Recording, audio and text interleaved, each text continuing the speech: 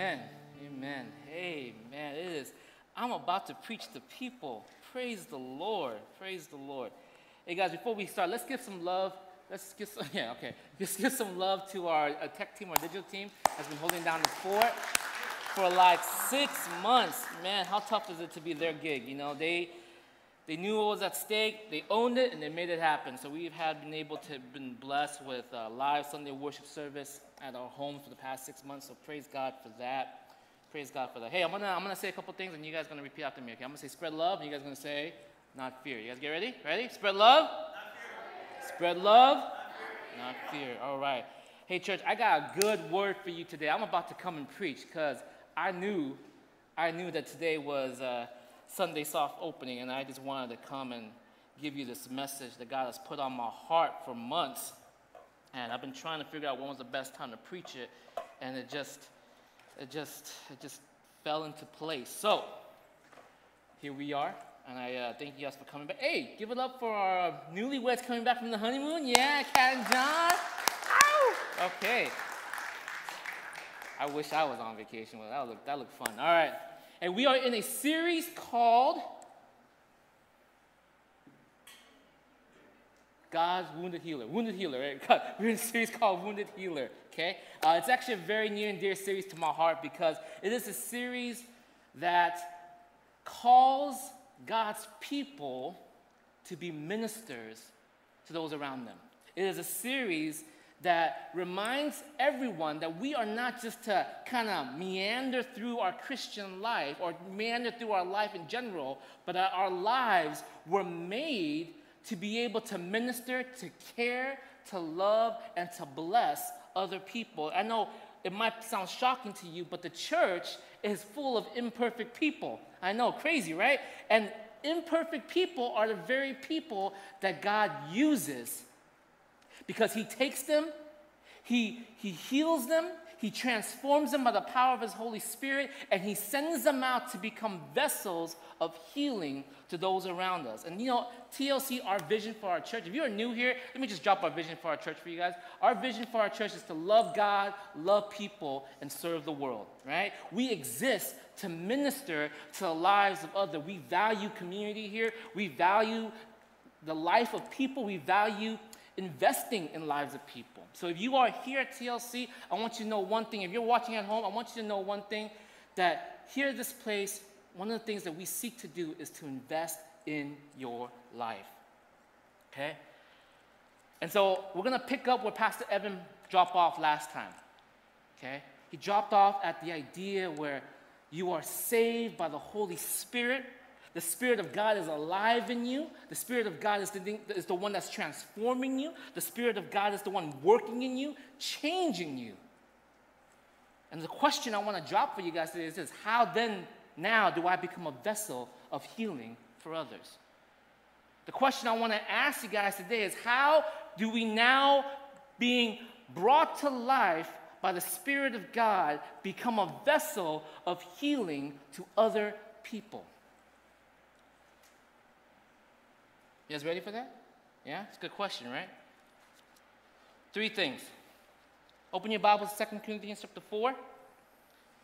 Let's get into this. 2 Corinthians chapter 4, verses 1 through 2. This is a letter that Paul writes to a church that has once hated him. This is a letter that Paul writes to a church that has once disowned him. And this is a letter that Paul writes to the church telling them, I still love you. I still want to minister to you. I still am for you. I am for you, not against you. And I'm going to tell you the heart of what it means to minister to people. Verses 1 and 2. This is what Paul is saying. Now then, therefore, since through God's mercy we have this ministry, it is the caring for people, we do not lose heart. Rather, we have renounced secret and shameful ways. We do not use deception, nor do we distort the word of God. On the contrary, by setting forth the truth plainly, we commend ourselves to every man's conscience in the sight of God. How do we become a vessel of healing for those around us? You preach the truth, you live the truth. How do we become a vessel of healing for those around us? You are a person, you are a vessel that preaches the truth and lives the truth. Everyone at home say preach. All right? What Paul is saying is this. Paul's saying, my life is to preach the truth and to live the truth. I'm not going to sugarcoat this message. I don't make it palatable just for people to hear. I don't say things in public and do things opposite in private. I ain't shady like that. He's saying everything I do and everything I say displays all of God's glory and all of God's truth. You can see it for yourself. You can judge it for yourself. Listen to what I'm saying. Watch my life. How do we become vessels of healing for people? You got to preach the truth and live the truth. You know what that means? That means that as a person, you have to preach the truth in its entirety. In its entirety. You know, we got into the habit in our culture that we just kind of drop these bombs that God is love and that's it. Is that true? Of course it's true. But that's not its entirety, right? People are changed. People begin to recognize true healing when they hear the whole of God's truth, the whole of God's message, the whole of God's good news. People are never changed, never transformed by hearing just a tiny tidbit of it. It is the entirety of the message, which means what? It means that you got to preach about sin. You got to preach about sin. The brokenness. And they're like, I don't like that, PTT. It's kind of offensive for people to hear. Let me tell you what sin is, because I think a lot of you guys just think like, oh, it's because I'm doing a bad thing. No, it's not what sin is. Sin is missing the mark. See, God has this amazing relationship with his people. God wants that relationship with his people. He is the perfect being for this perfect relationship, and all of a sudden he watches the ones whom he loves go chasing after other counterfeit gods. He watches all of his creation that he loves running after. It's like this. It's like you know, when you're dating someone, right? And you know that you're the best for them, and they break up with you and they're dating some other dude or some other girl, and you're like, what? Who? What? Are you? What? Why? That guy has nothing on me. That girl got nothing on me. What is he thinking? What is she thinking? Right? Now multiply that by infinity. That's what God's saying. He's saying, look, I have this relationship that I want with you, and you go running off to something that's counterfeit, something that's less, something that's actually killing you, because all you're doing is chasing after it. It's good at first. It's fun at first. You enjoy it at first, but after a while, what happens? Are you more at peace? Do you find yourself more joyful, or do you find yourself still chasing after it? Fill in the blank, whatever that counterfeit God is. It could be a relationship. It could be money. It could be your ambition. It could be your material blessings. It could be fill in the blank. As the more you chase after these things, the less joyful you end up feeling, because what are you doing? You're still chasing. And God is saying, I'm the one who completes everything. You got to preach the message in its entirety. You are not the hero of the story. You are the villain of the story. You have chosen to reject the one love that is for you. You have chosen to reject the one person, the one being who was 100% for you, and chase after other things. And you separate yourself. You got to preach its entirety. You guys follow me? You got to preach the truth. You got to live the truth. Preaching its entirety means you got to preach about what? You got to preach about the work of Jesus. You got to preach about the sacrifice of Jesus. You got to preach about the resurrection of Jesus, because God will not leave you where you're at. He will not be satisfied of you running after other things. He will fight to get you back, and he brought his son to bring you home. Church, you got to preach the truth. See, healing comes when you have the boldness and the audacity to preach the gospel. See, if you knew someone was walking off a cliff, it's not offensive to tell them, stop, don't do that. It's actually morally irreprehensible, what's the word? Irreprehensible not to, okay? Sorry if my grammar sucks, right? Or my vocabulary sucks, okay? It's morally wrong not to. If you see someone who is walking off a cliff, it is not offensive to say, please stop, don't do that, you're gonna die. It's morally wrong if you don't. Most atheists when they look at Christians, you know what they think? They think these Christians, if these Christians really believe there's a hell, and they really believe that there's a separation between God and man, and they don't tell me about it, these Christians are jerks. These Christians are jerks. If this is true and they're not going out there telling me about this, these are the worst morally corrupt people on this earth. See, Paul is saying what? How do you become vessels of healing? You got to preach the truth in its entirety.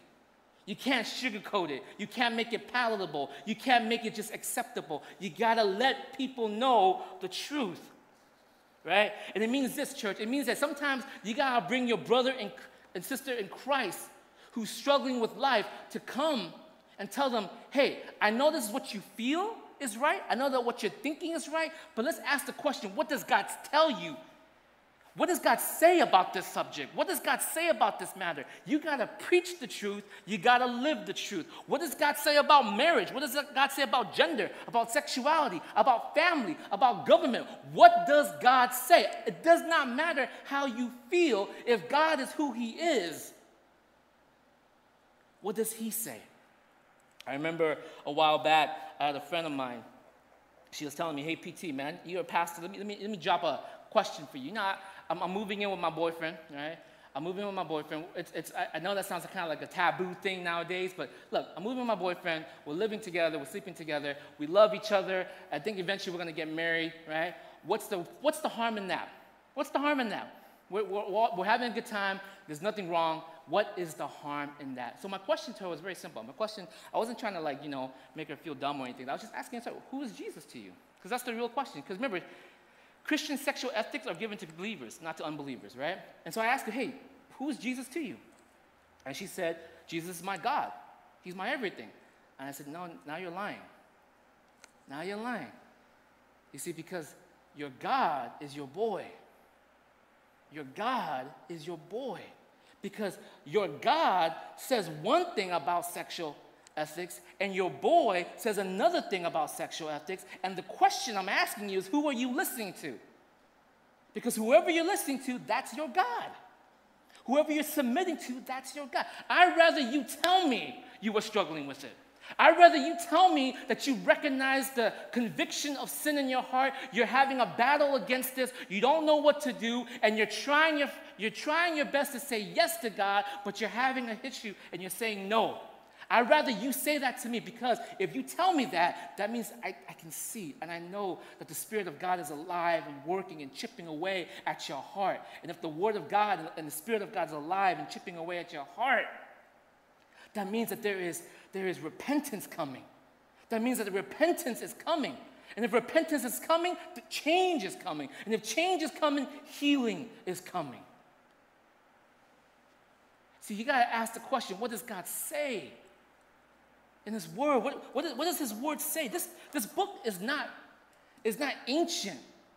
This book is timeless. It's eternal. Therefore, it's relevant in every generation. The problems of sin back then is the problem of sin today. The problem of sex back then is the problem of sex today.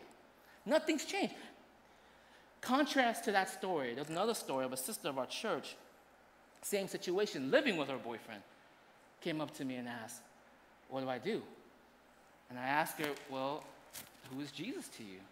So I want Jesus to be my Lord. I want him to be my God. I recognize that this is what he's saying. It's a hard struggle for me. It's difficult. I don't know what to do. I'm not sure if this is good. And it's just hard. And to that, I just prayed. I said, let me just pray for you. Let me just pray that the Holy Spirit will work in your heart, changing your heart. And you know what happened? Right? She repented, and she got out of it. And I was so proud of her when she did it. You see, guys, how do we become a vessel of healing for others? You got to preach the truth, and you got to live the truth. There is no sugarcoating it. There's no making it palatable for them to hear. It's not afraid of sounding offensive. The Bible says the gospel is offensive to those who are perishing, but it is salvation for those who are being saved. Preach the truth, live the truth. Some of you guys are thinking, well, PT, I've done that. I've done that. I am as solid as it comes. I'm doing my best, but I don't see it helping. I think I'm failing. I think I'm losing the people I'm talking to. I feel like they're further away than before. I feel like I'm not helping. I feel like the gospel needs to be somehow changed or needs to be twisted or molded in a way that's different because it's just not doing it now. And my answer to that is probably our second point. It's because you probably personally have not recognized the God of this age that's working against the people of this age. Right? Second point, how do you help? How do you become a vessel of healing for others? You have to recognize the God of this age, the spirit of this age. Everyone say recognize. All right, look at verse 3 and 4. This is what Paul is saying. Paul is saying, and even if our gospel is veiled, it is veiled to those who are perishing. The God of this age has blinded the minds of unbelievers so that they cannot see the light of the gospel of the glory of Christ, who is the image of God. Paul is saying, look, I'm preaching the gospel. I'm laying it bare. I'm preaching it in its entirety. If they're not listening, if they cannot hear it, it's not because the gospel is messed up. It's because their eyes are veiled. It is because they're being blinded by the God of this age, by the voice of this culture, by the spirit of this generation. They're being veiled and they're listening to this voice instead of listening to the brightness, the beauty, and the wonders of the message of Jesus Christ. They cannot see it, they cannot hear it because they are blinded to the voice of this age, the God of this age, the spirit of this age. Right? How do you become a vessel of healing? You need to recognize the enemy. You need to recognize what is being in the midst of our culture today. You need to recognize the voice that is being spoken into this generation. You need to recognize that voice. You got to know the enemy. Right? If you want to help someone, if you want to bring healing to someone, you got to know what's keeping them from hearing the message. You got to know what's keeping them from hearing the truth. The spirit of this age, the power that is driving the emotional, mental, and physical condition of this generation. All right? You got to recognize the God of this age. So what is the God of this age? What is the God of this age, and what is he doing to this generation? Okay? I'm about to go into a philosophical history lesson for you right now. Okay? Some of you guys are thinking, no, right? I'm about to drop a philosophical history lesson for you. So fair warning, all you people with ADD, okay? I need you to focus right here because this is for you. Everyone at home, college, if you're a college person at home, press the like button so everyone knows because this section is for you, okay? I usually do not do history lessons within messages, only because it's just too long. I do this during Bible studies, right? But none of y'all show up to TGIF anyway, so here I am going to give this to you as it is. You got to know this, college youth. This is for everybody, but especially for you because you are in the midst of it. Right? If you are a college person, you are in the midst of this. You are in the trenches of this, of the God of this age and the work that it's doing in this generation. You are in the midst of it, and you gotta know what's happening. You gotta know where it came from so that you can deal with the situation. You gotta know what's going on in your heart. Because a lot of us as believers find ourselves actually, whether we know it or not, entrenched also with the God of this age. Right? So I'm going to lay down some philosophical history lessons for you. I ain't making this stuff up. You can look it up afterwards. Okay, I had somebody who actually told me the other day, they thought I made up the stories up here on the pulpit, right? I was a little bit offended by that. I was like, what? Like, do you know what I'm doing up here? I'm preaching God's truth. I'm just praying that I don't get struck down half the time, right? Like, making up stuff up in the pulpit. And then, when she found out, like, one of the stories I told her, because, I confirmed the story with her, and she's like, that was a true story. I was like, yes, it's a true story. What are you talking about? You can fact check this afterwards. I got all this information I'm about to give to you guys. But here's the thing. What I'm about to lay down for you is this. And if you follow along, I don't have my PowerPoint. I should have did the PowerPoint, but I didn't do the PowerPoint. If you follow along, you are going to recognize the God of this age. You're going to know the spirit that's being spoken into the mental, emotional, and physical condition of this generation. Let me tell you, it's 100 years in the making. It's been 100 years in the making to get to this moment right here, to this age right here, to this generation right here. At home, focus. ADD, do your best, okay? Do your best, all right? Here we go. First thing you gotta know where this thing came from. The first philosophical point I wanna make is this concept called critical theory. I brought this up a while back, but let me bring it up again. It's the rage right now, critical theory. It's the rage in all the universities. As part of the campaign trail, it's constantly on the nightly news, okay? Critical theory is pretty much like this. There's two theories back then. One is traditional theory. Traditional theory means figuring out how to build something from nothing, how to build it up. Okay, that's a hard thing to do. Trying to create, it's like creating math. You ever ask the question, like, who made math? Like, how did they even make math? That's hard, right? Right? Traditional theory is how to build something. Critical theory is how to criticize what's been built, right? That's easy. That's like when you watch a basketball game, right? And you're the critic and you're criticizing the players. You know, you're eating your chili dog, and you're like yelling, they should have ran faster, right? And like, bro, you were at home, right? In the comfort of your home, eating a chili dog, and you're criticizing someone who is in the championship game, who is stressed out of their mind, who's gone through the works and the ringers to get their team to this place, and you are halfway in no shape to be criticizing that they should be running faster. But it's easier to criticize than it is to actually build. You follow? Right? So critical theory, it's built on two things. It's built on the idea of deconstruction and reconstruction. I know you're thinking, what? Hang in there, okay? It's built on deconstruction, meaning you deconstruct the world. The world is wrong, therefore we need to dismantle everything made before us and then reconstruct it to create utopia. The idea of critical theory is deconstruct and reconstruct. Historically, let me break this down for you guys. Let me tell you where it came from. 1914, 1918, there was a huge war. 10,000 points. Who knows what war it was? World War I, yes. Germany lost, okay? They were crushed economically and psychologically. The war killed 15% of their men, okay? The Treaty of Versailles, because they blamed Germany for the war and demanded reparations, totaling about today's number, 270 billion. Guess what it did? It bankrupted the nation. It bankrupted the country, okay?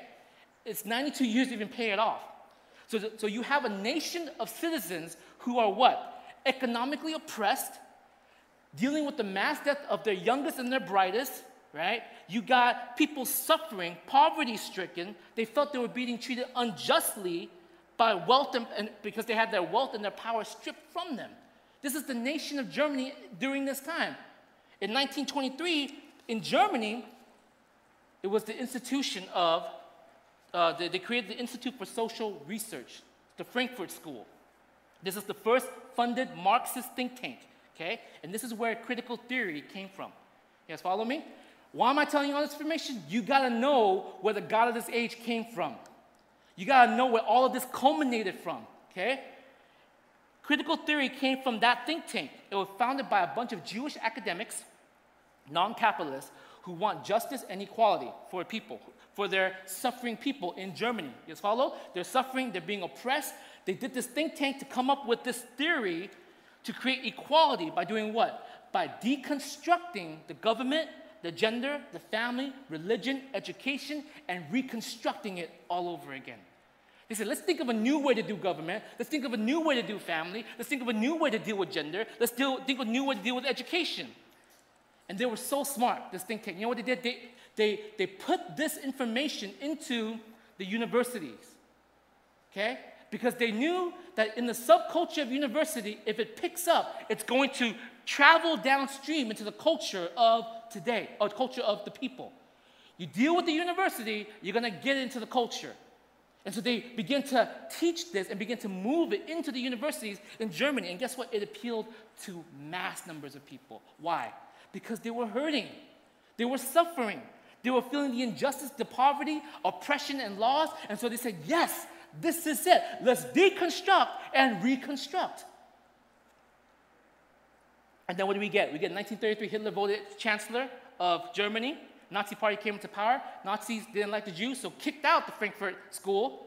They left, right? They moved to Geneva, then to Paris, then to Columbia University in New York. That's how critical theory came to America, right? That's how it traveled to America. Then we got the Hitler became Führer, 1939, 1945, World War II. So now here it is. The critical theory reconstructionists, they're in America, and they're trying to refine their theory, and they came up with these points. It looked like this. One, power. There are people in power who had, and there are people who did not have. Those people who were oppressed. And it said those who had power, they created these structures and systems to privilege themselves against those who had no power. Sounds familiar, right?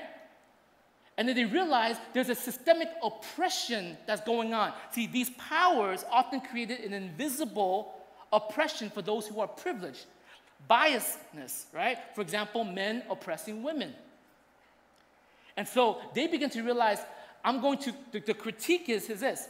We are going to look at every system, and we're going to check out the flaws of every system, the problem of every institution, the problem of marriage, gender, family, government, religion. They will look at all these systems, and they will see what? They would see actual problems of power, of systemic oppression. And as Christians, we know what that problem is, right? You got a bunch of imperfect people, and guess what they're going to do? They're going to build imperfect systems. That's called sin. That's called you doing your own thing apart from God, and you're going to build your own thing apart from God, and it's not going to be perfect. It can't be perfect. But they're thinking what? We're going to change the people, and we're going to build a new system. And as believers, we know what? It don't matter if you change the people, you still have what? Imperfect people, and they're going to be doing what? Building imperfect systems. Right? But they saw that, and for them, the critical theory constructionists, what they did was they began to recognize justice. Justice means this. It means to dismantle oppressive ideas and structures like race, gender, marriage, family, education, and fight for the equality of outcomes, not equality of opportunities, right? We're going to deconstruct all of these things, dismantle all of them, and give it equally for all people. That's why you have those who picked up critical theory in their government. You have no private property ownership, and you got taxation of the rich. And then, who is the mediator between the power and the oppressed? Who becomes the mediator between those in power and those who are oppressed? It's the government. The government becomes the mediator. The government is going to be the one who is going to distribute all of this thing across the age. Does this sound familiar? Right? This is critical theory. Started in 1923, and it laid the framework for the work of the God of this age. You guys following me? Some of you guys are thinking, man, PT, I lost you already. Hang in there. First thing you got to remember is just critical theory. It lays the foundation. Second thing, 1960s, because I got to give you history. If I don't give you history, you're going to start repeating stuff you guys don't know, right? In 1960, 1970, we have a new philosophy that came up that built off of critical theory called the postmodern age. They were the deconstructionists, okay? They were the deconstructionists of this age. Postmodern, pretty much all they did was this. We want to question everything. Everything is questionable, right? There is no truth. That's why we get the idea of relativism. There is no truth. There is no judge to administer truth. Truth is not objective. Truth is subjective. It's how you feel about truth. It's what's true for you. I'm glad that's your truth. That's not my truth. Truth is subjective based on how you feel. So the postmodern deconstructionists pretty much got rid of a moral lawgiver, got rid of moral standards, got rid of absolute truth, and all you're left with is how you feel about truth. And this is, and you see it today. You know how? When you watch YouTube clips of situations and it gets cut in such a way to do what? To appeal to your feelings. And that becomes the truth, regardless of whether the facts add up to it or regardless of whether there's reality to it or context behind it. You see the clip, you emotionally respond to the clip, that is your truth. Who cares about their actual truth? Who cares about the actual story? This is it, right? Emotion begins to be the driving factor of truth. The postmodern rejected the meta-narrative. You know what meta-narrative is? If you're in Pipeline, you know what this is, okay? It means that they rejected the idea of a grand story. There is no grand story where humanity fits into it, which means they reject what? They reject the Bible story.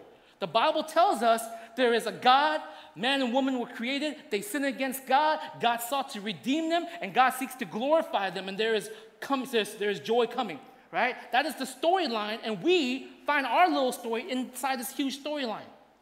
That's the meta-narrative. But postmodern says we reject the mirror narrative. Your story is what you make of it now. Your story is what you create of it at this moment. This moment is your story. Postmodern takes this idea, okay, because they have rejected truth. They begin to do this. They assume there is power and privilege all over, and they believe there is an abuse of every system and school of thought. Because you got to question everything. You got to question what people think about marriage. You got to start questioning what people think about gender. You got to start questioning about what people think about education. You got to start questioning about what people think of religion, of government. They start questioning all these things. Down comes the marriage. You don't need sex before marriage. You don't need sex in marriage. Sex can happen before marriage. Family structure, what is that? Right? Rebel against your parents if they don't let you live your narrative at this moment. Rebel against, your church if they're trying to enforce a truth into your life. And we get the 60s and the 70s, which is the age of sex, drugs, and rock and roll, right? And moving forward. So we got the critical theory, we got your postmodern deconstruction, and then in the 1980s to 2010, and you're like, why? PT, I came for a message. I'm giving you the message. Hang in there, okay? You're gonna get the oomph after you get the okay? Wait for the oomph, okay? Here we go. The social justice reconstructionism came alive. Because if you deconstruct everything, you're gonna have to do what? Reconstruct something back, right? You break everything down, you gotta reconstruct something back. And then comes the 80s to 2010s, which is most of you college guys were born, right? Social justice became prevalent. It became prevalent where? In the universities. It became a major talking point and talking subject in the university. They got the critical theory that happened about 50, 60 years ago, and they used critical theory to give a vision for rebuilding the world. That's how you get curriculums like women's studies, transgender studies, queer studies, post-colonial studies, fat studies, Native American studies, black studies, right? That's where you get political correct speech code on campuses. That's where you begin to have the fusion of LGBTQ cause with the civil rights cause. That's when you begin to have the gay pride parade and the gay marriage fights. Right? It is the social justice who takes the critical theory and they begin to reconstruct the world in the universities, which now we begin to see what? Trickle down into our culture. You guys getting me? Okay? And here we are today. We made it. We got here, okay? The God of this age. The God of this age. 100 years in the making. The God of this age. The culture of being woke, right? The whole culture of being woke. The atheist calls this culture the new secular religion of this age. Okay?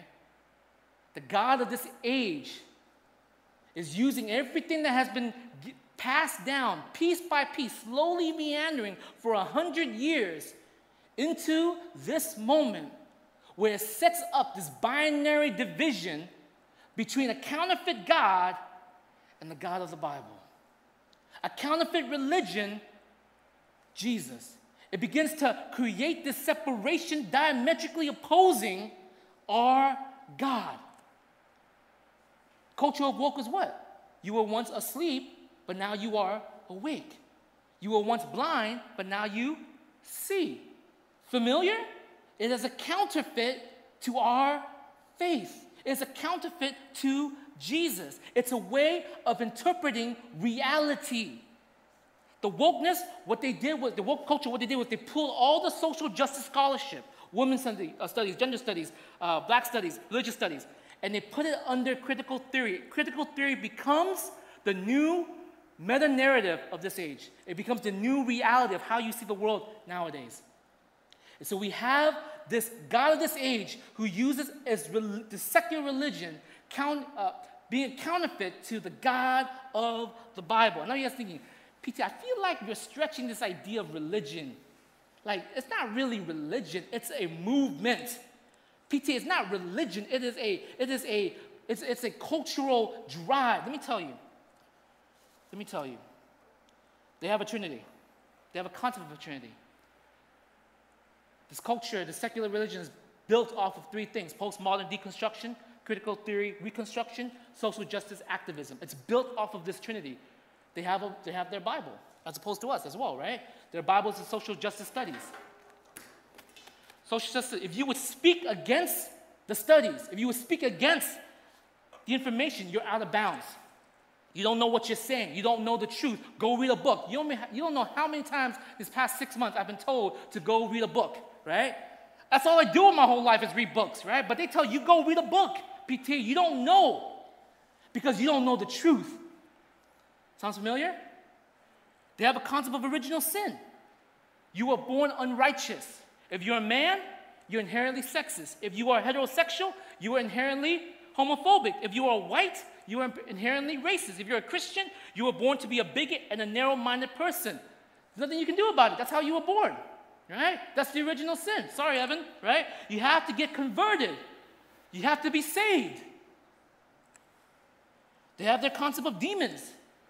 There's an invisible, unseen force of what? Biasness and privilege. There's no laws, there's no policies that you can point to, but there's an unseen force of biasness and privilege that is saturated all of the systems of our age. They have spiritual warfare. Either you're with us or you're against us. Either you're for us or you're against us. You see this? It's very diametrically, it's a reflection, right? They have a concept of victim. I am the victim of your sin. I am the victim of what you created. I am the victim of your problems. Not Jesus is the victim of our sins. We place ourselves as God now, and then your sins makes me the victim. There's a concept of righteousness. The more oppressed you are, the more you suffer, the more righteous you are. That's why we see the concept of intersectionality. The more oppressive groups you belong to, the more righteous you become. And if you're righteous, you can't sin, right? If you belong to more groups that are oppressed, for example, if you are a woman, a black woman, a gay black woman, a gay black Muslim woman, right? You are part of 4 oppressed groups. Therefore, you are more righteous than a male, white, heterosexual Christian. And therefore, because you are righteous, you cannot sin. I saw the other day on the news. If you ever want to get mad, watch the news, okay? If you want to get mad, watch the news. It will give you the most stress. I saw on the news, dude runs into a liquor store, steals stuff, runs out. I don't know how the news reporter called up to him and said, hey, why did you steal from the liquor store, right? He said, isn't that wrong? His response was, it's not stealing, it's reparation. I've been oppressed. I'm a victim of society. I am getting what is mine. No, bro, you just sinned. You stealed, right? But if you find yourself righteous, if you think that you are oppressed and therefore makes you righteous, you don't think you're a sinner. There's a concept of repentance, right? Meaning this, it's not that you are a sinner and you need to repent to God, but rather you are God and people need to repent to you for offending you. They need to own what they said to you. They need to apologize for what they said to you. They need to go on their social media and they need to make it public that they have wronged you. There's a concept of heretics. If you disagree with our position, you are a sexist, you are a racist, you're a homophobic, and therefore you are shunned. It's a concept of born again. You get woke. You were once asleep, you didn't realize all of this thing was happening, and then your eyes were open, right, by the preaching of the social justice warriors, and they opened your eyes, now you see it everywhere. You were once blind, but now you see. You've been woke. You've been born again. There's a concept of evangelists, activists taking onto the streets, preaching the message. There's a concept of justice. In the court of public opinion, we judge you on everything you have said, tweeted, and done on Instagram for however many years back we can find it for, right? Not that God looks into your sins, your secret sins. We look into your sins through social media. There's a concept of crucifixion, cancel culture. You're crucified, your reputation is over, your career is over, we're going to cancel your business, we will show up at your house and make your life miserable. There is a concept of kingdom. We have the wealth, we have the power, therefore we alone will know how to distribute this fairly for everybody else. That's the kingdom we're trying to build. There's a concept of judgment. We will judge everyone except ourselves and everything except our group. There's a concept of heaven. Heaven is not heaven because there is no God. There is no Bible narrative. There is none of that. Heaven is heaven on earth. We will make utopia here. We will bring unity. We will bring peace. We will bring life to this place. There's a concept of hell. If you don't convert, your life will be hell. If you don't convert, we will burn your world down in flames. The God of this age with the religion teaches the unbelievers of this age to do what? To sit in judgment, to render justice, to claim their own righteousness. This is the God of this age. You wonder why, when I preach the gospel, PT, no one is listening. When I preach the gospel in its entirety, it does not speak. Because one thing is, you probably don't know the voice that's speaking into the generation of the people you're talking to. You probably don't realize all of the stuff that has happened for 100 years, speaking slowly, slowly, slowly into the hearts of people. That's why, college, I worry the most about you. I love you the most. I mean, I love everybody, but I love you guys a lot in my heart right now because I know that the fight is hardest against you, right? In short, the God of this age sets itself up diametrically opposed against God Most High with a religion that is counterfeit to Jesus. You guys get me? The God of this age, whether you realize it or not, is creating a religious form that is counterfeit to the God of the Bible, to the one true God, to the one Most High. So what am I saying to you guys? There's a choice. It's binary. I know you hate that word, right? All you woke ones out there, right? It's binary. It's either you are for Jesus or you are for this. Jesus is very clear. Either you are for the kingdom of God or you are for the kingdom of Satan. There is no middle ground. There is no halfway in between. You will choose Jesus or choose this. Choose which faith you put your heart in. Choose which one you truly believe is going to bring life. PT, that's not fair. Why are you making me choose? Right? Both are seeking justice. Is that true? Yes, they are. Both are seeking judgment. Both brings judgment. True. Both tells you righteousness or who is righteous. Right. But only one side would die for the other side. Do you hear that? I want to say that one more time. Both religion sets itself up. Both faith, but only one dies for the other. Choose Jesus. Choose Jesus. Choose Jesus. He is the only one worthy of your allegiance. He is the only one worthy of your worship. Choose Jesus. That brings me to my third point. Right? How do you become a vessel that brings forth healing? You bring them to Jesus. Everybody home say bring. You bring them to Jesus. Look at verse 5 to 6. For we do not preach ourselves, but Jesus Christ as Lord, and ourselves as your servants for Jesus' sake. For God, who said, let light shine out of darkness, made his light shine in our hearts to give us the light of the knowledge of the glory of God in the face of Christ. Paul is saying, this is not about me. I'm not making this about me. It's about Jesus. It's not about my ability to speak. It's not about my doctrine. It's about God's kingdom. It's about God's word. It's about God's will. Paul is saying, what? I'm just an errand boy for Jesus. I'm just a mailman. He wrote it. Jesus changed my life. He opened up my eyes. He showed me the real world. And all I have to offer is Jesus, not something made by man. How do you become vessels that bring forth healing? You bring them to Jesus. I know some of you guys at home are thinking this, PT, by nitpicking all of these things, by you talking about this narrative like this, it sounds like you're neglecting the bigger picture. You're neglecting the bigger movement that's going on. You're neglecting the struggle that's out there. I'm not neglecting that. I am not neglecting that. Right? I'm not missing the bigger movement. The thing I'm asking you to realize is this. Whatever the movement represents, it's either driven by the God of this age or Jesus. Whatever that, am I saying that the movement has no truth? Of course it has truth. But the God of the age does what to truth? He twists the truth. The God of this age distorts the truth. He did it in the Garden of Eden. You think he's not going to do it again? He takes something about struggle. He takes something about injustice. He takes something about unfairness. And what does he do? He twists the truth and he builds a whole religion out of it. Is it wrong for judgment to be administered? No, it's not wrong for judgment to be administered. Is it wrong to seek justice and fight for injustice? Of course it's not wrong. Is it wrong to live righteously? No, it's not wrong. But do it in Jesus. Do it with Jesus. Do it with Jesus, not with the woke secular religion of this age. Do it with Jesus. And you're thinking, why? Well, I'm about to lay down the Holy Spirit right here. You guys ready? Why? Why do it with Jesus? Because, check this out.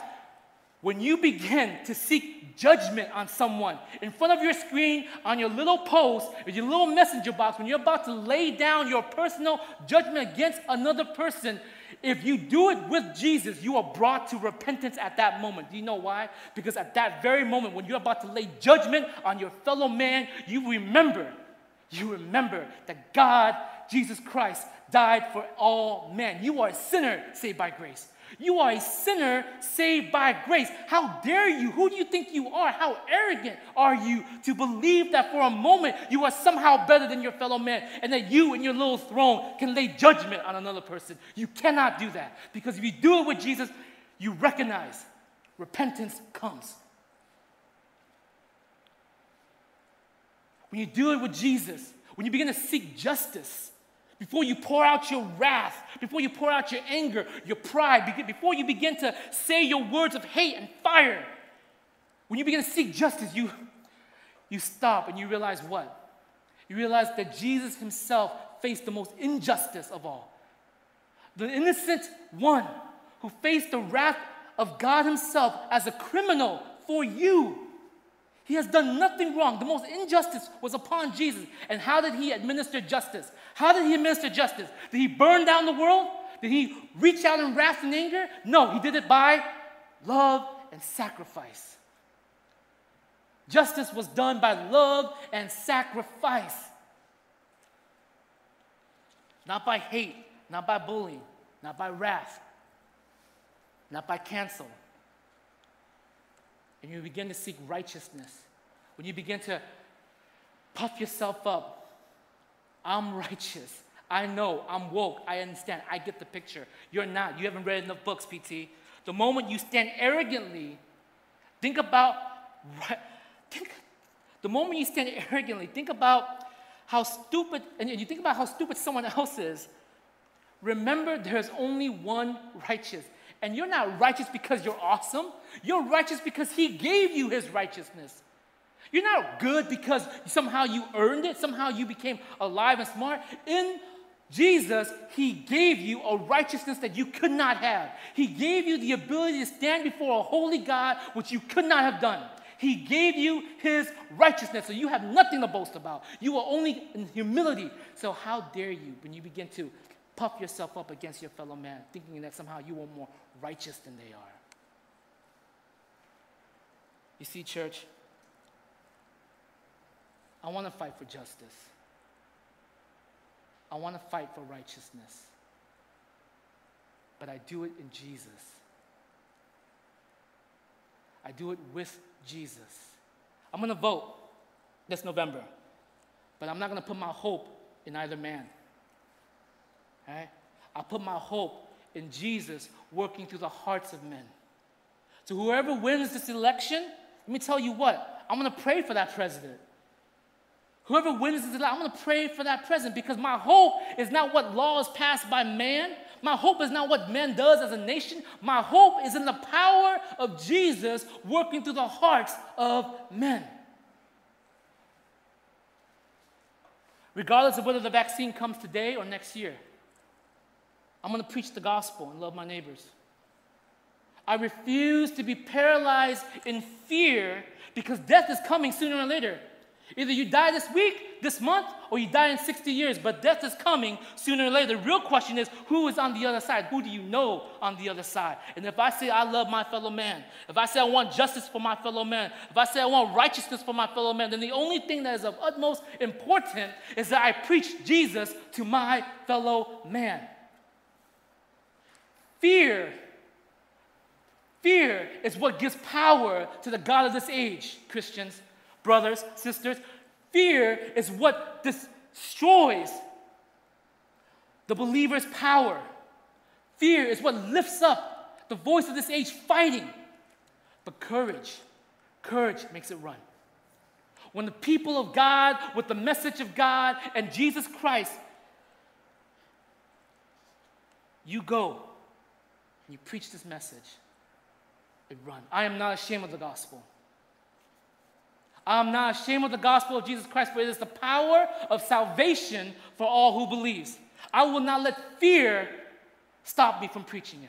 I will not let the idea of being canceled, being corrected, stop me from preaching Jesus Christ. I will not let fear win.